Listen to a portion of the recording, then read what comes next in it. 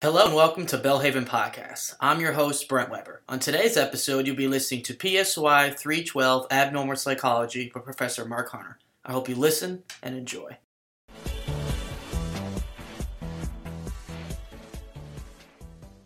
Hello and welcome to Unit 7, Psychology 312, Abnormal Psychology. Again, these videos for this unit are really meant to be an introduction and a summary of these chapters, and I encourage you to read the textbook and to have a deeper understanding of these topics as you prepare for your quiz and for your assignments. Chapter 13, we look at neurodevelopmental and neurocognitive disorders. Developmental psychopathology is a study how disorders arise and change over time. And these usually follow a pattern with the child mastering one skill before acquiring the next, meaning we have to learn to crawl before we are able to walk. You understand that with movement, of course, and we also study that in certain areas of psychology and cognitive development, like Piaget stages. So this aspect of development is important because it implies that any disruption in the acquisition of an early skill will by its very nature change the developmental process and disrupt the developmental nature of later skills. So the first one we're going to look at is one that gets a lot of attention, attention deficit hyperactivity disorder. And the primary characteristics with attention deficit hyperactivity disorder is a pattern of inattention, such as not paying attention to school or work-related tasks, impulsivity, and or hyperactivity. These can disrupt your academic efforts and social relationships. And a lot of times, people said a child had either ADHD or ADD, and they left out the hyperactivity disorder. But in the DSM-5, we refer to this as ADHD, and it may just be inattentive type, where there's no real hyperactivity associated with that. A specific learning disorder is when the academic performance is substantially below what you would expect it to be based off the student's IQ score, meaning that a student may have an IQ of 110. They're above average. But as you do the testing for them, you realize that they struggle with things like their reading fluidity and their processing speed. They may have problems with working memory. And so you find out that they have a reading disorder, dyslexia, and that they're intelligent overall, but there is an area of learning that is below what is expected.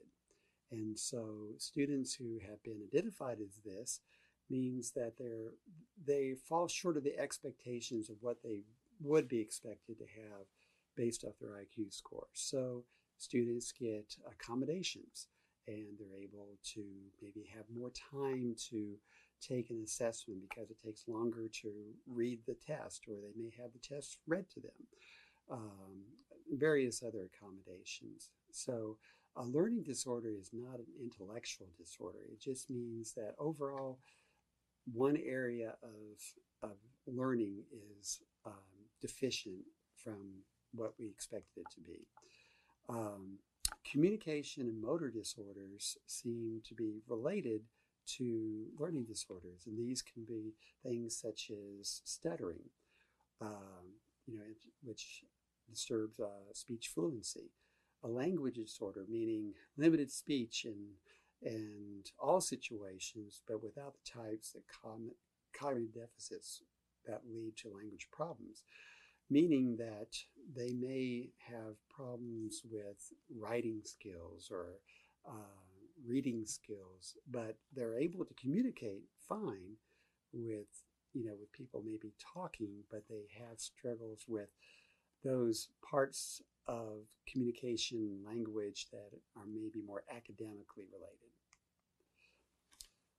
Tourette's disorder, this is an involuntary movement, motor movement, where such as head twitching or vocalization, such as grunts, that occur suddenly in rapid succession, and which can be stereotypical for that individual, meaning that they tend to do this thing frequently, or that's the way that they tend to express themselves. Autism spectrum disorder, people with autism spectrum disorder experience problems processing language, socialization, and cognition. Now, it's not a minor problem such as a specified learning disorder, but it conditions how people live and interact with others. So there's, as we said, it's a spectrum, meaning there's certain individuals who are relatively mild symptoms with this. And then you have individuals who have very severe symptoms, which they're unable to communicate, use language. They have repetitive motions a lot. They have problems in socialization with individuals. So again, this is where social communication skills are restricted, meaning that the child or individual may struggle to pick up on social cues, such as when someone is smiling, that means they're happy, or frowning, that means they're upset. And so they're not being able to pick up on these cues as well. And so, and sometimes they have to be taught this. Repetitive behaviors and activities where they may focus on a particular toy or an activity and just do it again and again and again for hours. There's no real single cause for this, and there's a number of biological conditions that may contribute to this, and along with psychosocial factors. And so this at one time was viewed as a result of cold mothering, where mothers didn't give their children the attention they need. And of course, you can imagine the guilt mothers felt if they felt that they were the cause of the autism spectrum disorder, but we know that that's not the case these days. So anytime that a child is diagnosed with autism spectrum disorder, the very best thing that can happen is to get them into therapy early on. The earlier you can provide therapy for that child, the better chance they're able to learn new skills and to be able to communicate, to associate with others. And so sometimes this can be, parents can really be hesitant to have their child tested because they're fearful of this diagnosis of autism spectrum disorder. But, and the child gets to be older, and so there can be treatment done for those children, of course, but the earlier a child receives the treatment, the more successful it'll probably be. Intellectual developmental disorder is different from learning disorder, because people sometimes get that confused. Again, learning disorder, you can have an average IQ, above average IQ, and have one area of deficiency that educationally. Intellectual developmental disorder is where there's sub-average intellectual functioning really across the board in all areas, and that it can be, and it's seen before the age of 18. And it interferes with education, of course, but also interferes with just everyday adaptive functioning, life skills. Sources of this can be Down syndrome, which is caused by the presence of an extra 21st chromosome, and we are able to detect the presence of this through a process called amniocentesis.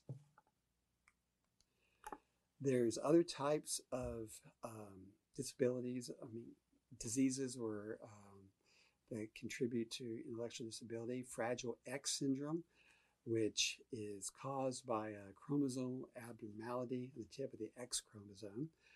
It can be a cultural, familial, intellectual disability, meaning that if a child is raised in very severe, limited environment where there's very little to no stimulation, and they're not able to get the cognitive stimulation that they need for their language skills or other things, after a certain number of years, after about age 2, or the language skills become limited. So there's it can be based on the environment. So how do we prevent this? It oftentimes can be prevented by prenatal care.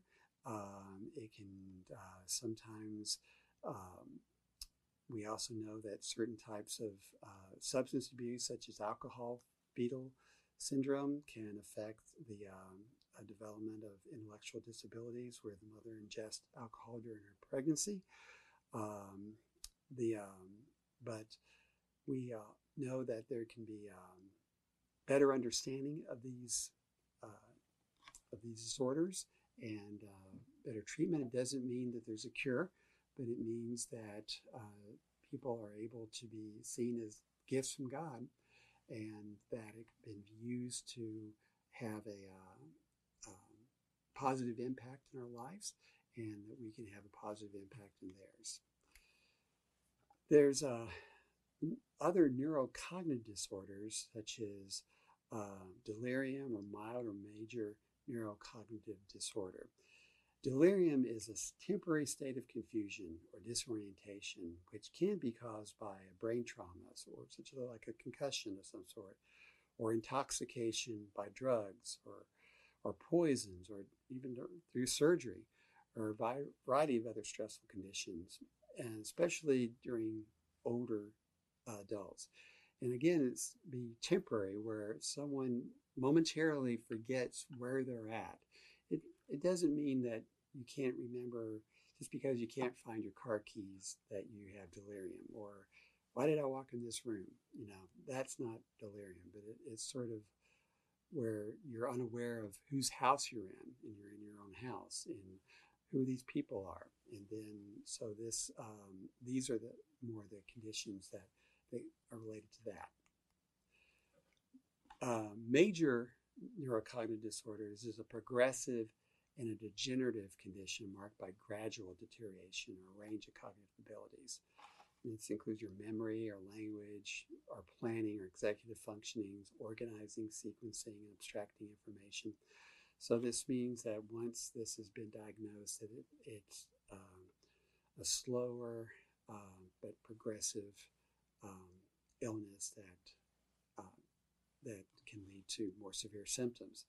Mild neurocognitive disorder is a condition where there's early signs of cognitive decline that begins to interfere with activities in daily living, such as where you're unable to remember things as well, where you may have to find that you're dependent upon writing lists down, where previously you didn't have to write those things down, and that you might have to make certain arrangements about where you keep things, and so you don't find yourself losing them as much. Alzheimer's disease is the leading cause of neurocognitive disorder, and this affects about 4 million people in the United States, and currently, unfortunately, there's no known cure for Alzheimer's, meaning that once someone is diagnosed, then it will progress and usually eventually lead to their death. Your textbook goes into much more detail, of course, about the causes of Alzheimer's disease, and talks about things like Lewy bodies and vascular disease. It also refers to Parkinson's disease, Huntington's disease, and there's other less common conditions that interfere with cognitive impairment. So some of these things, like Parkinson's, we may think of more physical, of shaking hands and such, but it can have an effect on our cognitive functionings as well. Usually the treatment for this is helping patients cope with the continuing loss of cognitive skills and helping the caregivers deal with the stress of caring for someone who's affected by these illnesses.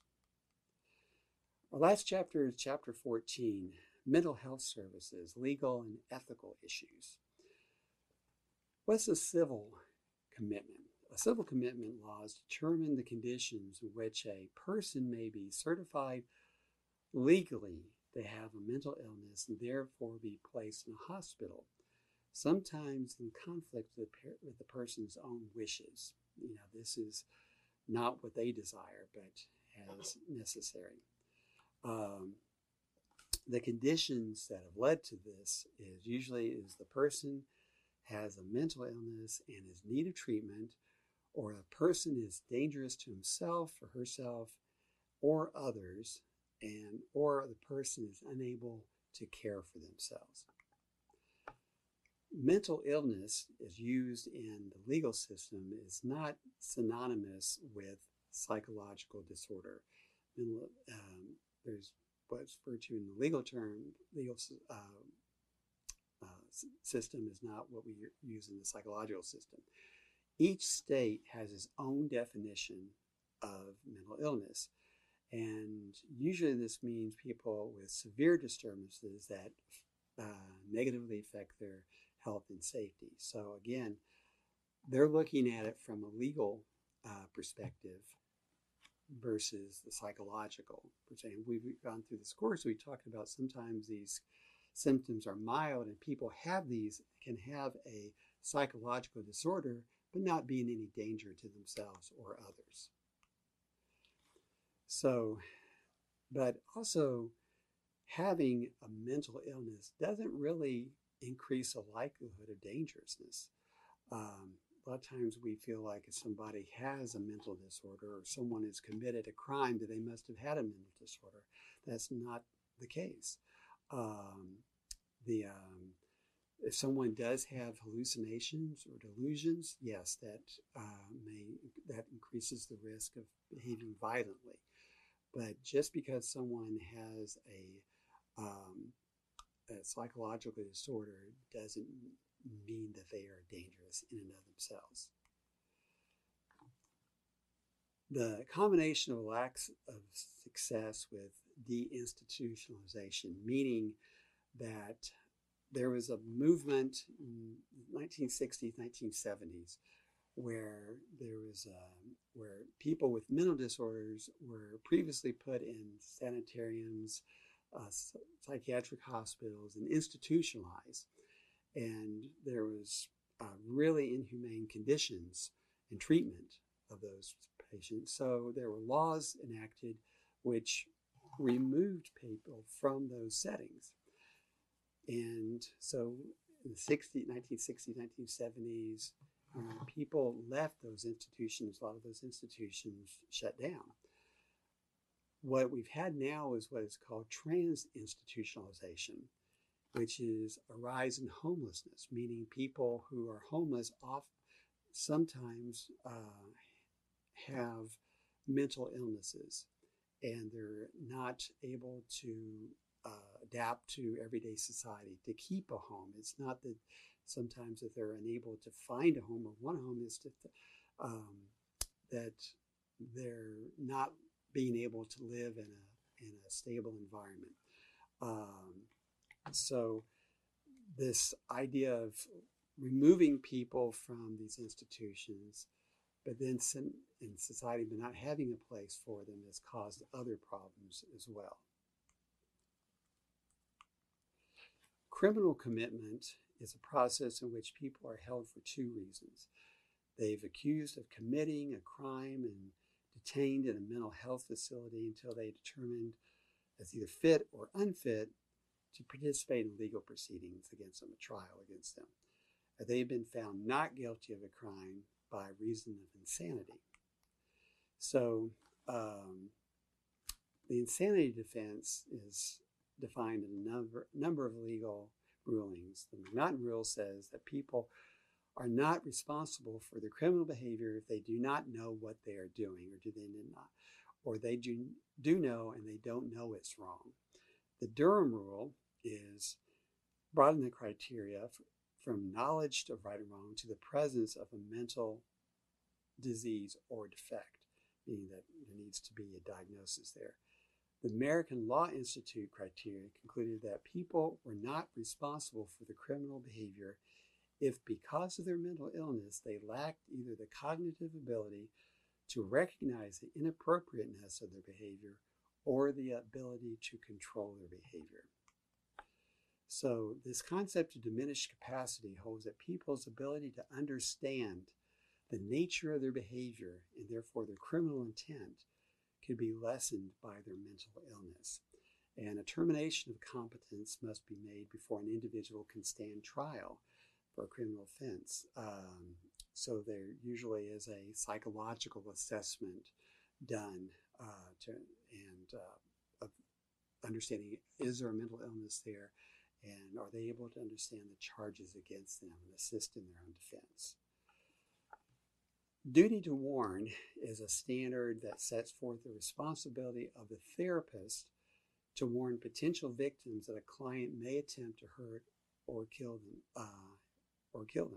Meaning that if you're a therapist and you're in treatment with someone and they mentioned that they may hurt or kill an individual, even though typically you would keep those conversations private, you have a duty to warn that individual that they're being threatened.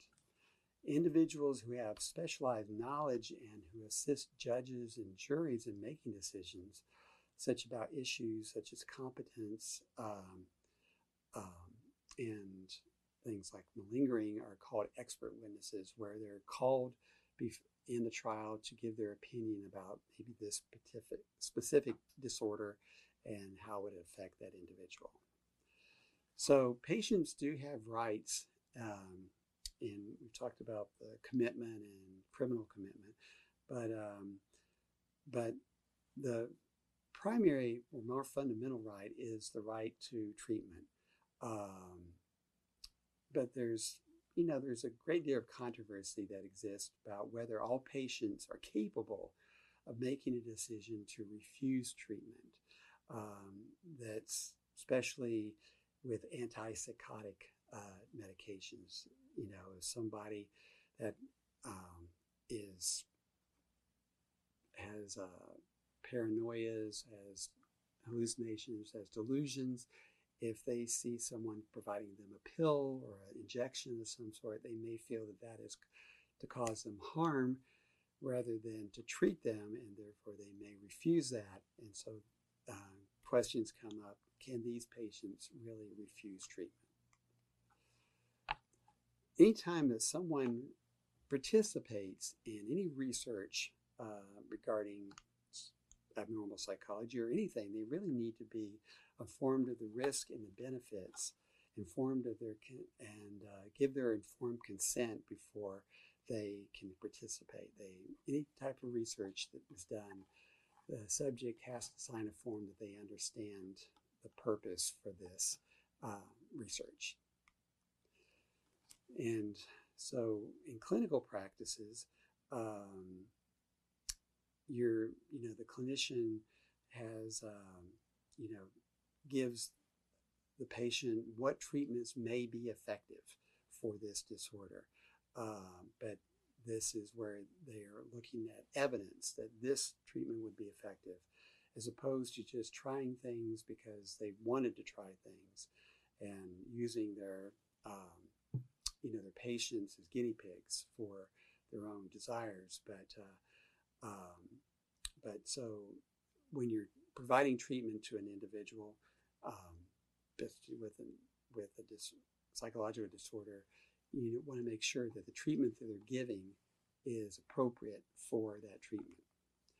Well, that ends our lesson for Unit 7 and for this course, and I hope you've enjoyed this overview, and I encourage you again to use your textbook and other resources we have available for you in the course to prepare and understand for your quizzes and for your assignments.